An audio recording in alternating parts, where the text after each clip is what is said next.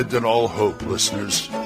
You're listening to Radio Grognard, the OSR podcast about stuff, with your host, Glenn Hallstrom. Hiya, folks. Old Man Grognard here. Happy Tuesday. Hope you're all doing well. I am doing well. Well, you know what? Today, I am going to do an email and a voicemail. I don't often do email shows, and some people say, good. Well, it happens once in a while. You know, I always read your guys' emails and play the voicemails on here anyway, before I get into the main topic, so why not make it the main topic once in a while? And believe me, it's going to be once in a while. I was burned on this from Save or Die because, it's actually, most of this happened after I left, but people were mighty concerned with the fact they kept doing email shows. And I like email shows if they're done right. If they're not done right, no. Thickos Hammer, we do an email show every once in a while, and I really enjoy it because when they send emails in, it really gets the three of us talking. And it really comes up with some good stuff. But like I said, I'm not going to do this all the time, but we're going to go into a voicemail and an email right after this. Okay, first up, we have John Allen Large from the Red Dice Diaries. He sent me in a voicemail about my show about 1 hour prep. Go ahead, John. Hey, Glenn, it's John here. Just been listening to your episode where you're talking about running a game with an hour prep, and you were talking about dropping the characters into the middle of an encounter, which I think is a great idea. One I often use as an example is a fantasy city and you're in the docks or the dockyard district, because there's always boats there's always sort of pirates or sailors row off ships, probably getting in a few scrapes with city guard and stuff like that. There's often merchants or traders unloading from ships. So potentially there's a lot of things people can get inventive with if a scrap breaks out between the city guard and the sailors, barrels, crates, produce, stuff like that. And such environments are pretty chaotic anyway, so they're great for that. Anyway, enjoying the episode, dude. Take care. I'll catch you soon. Thanks a lot, John. I appreciate it. Yeah, the docks. The docks are always fun. You can always find something going on. In fact, I'm thinking of no, I'm not thinking of that because I said I'm not doing fantasy this year. But I could do the docks like in Gangbusters because it's not exactly a sea dock, but, they're really, really close to Lake Michigan. So they would have docks, and I can have all sorts of nefarious things going on there. Start an encounter and then see where it goes. So thank you very much, John. Now I've got an email from another one of my supporters, Mark Walring. And he says, so, a week back I started running a Swords and Wizardry game as a one-shot, thinking death was going to be certain in one night. I chose to run the Dungeon of Graves, which, to give a hint, and kudos to you if it rings a bell, is a mega dungeon by Frog God Games, their poster child amalgam of different rooms and passages.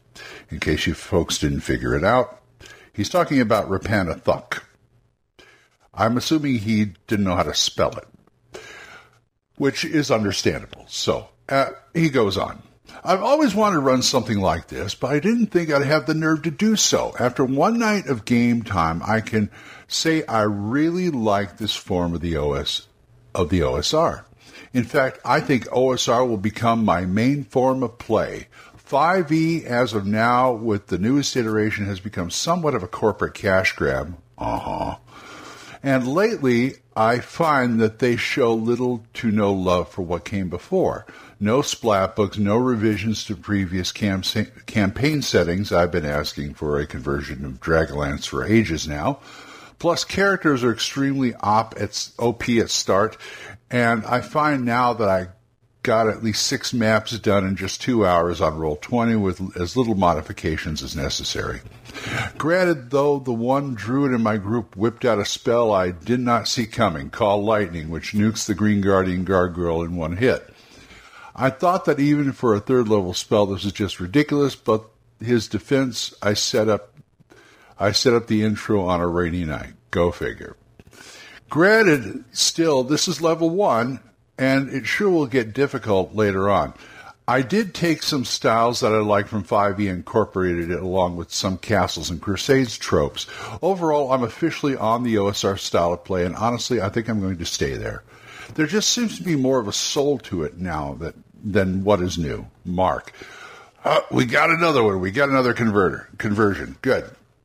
Well, Mark, it is good to, get the good parts of a game that you don't really care for and put them to use. And yeah, I've always thought of the latest edition as something, especially this one's something of a cash grab. It's a 100% improvement over 4th edition, but at the same time, he's saying no splat mix, no. They're slow. They're real. I mean, they've been updating, the modules now. Like, Tales from the Yawning Portal is a bunch of modules, including Tomb of Horrors. The Dungeon of the Mad Archmage is basically Undermountain. So they have done some conversions. Plus, Goodman Games has done 5e conversions of things like Keeping the Borderlands and the Isle of Dread. But yeah, they're trying to crank out like a book a quarter or 2 books a quarter or something like that, just to keep it going. And to me, that's what I saw. I mean, I gave the system a fair shake, and I do play sometimes. I don't have any of the books. My grandson Gage has a couple of the books, but I don't have any of the books. I keep them on PDF just in case, but I won't buy them. I won't, because I saw it as like, okay, you're charging $50 a book. This is a cash grab.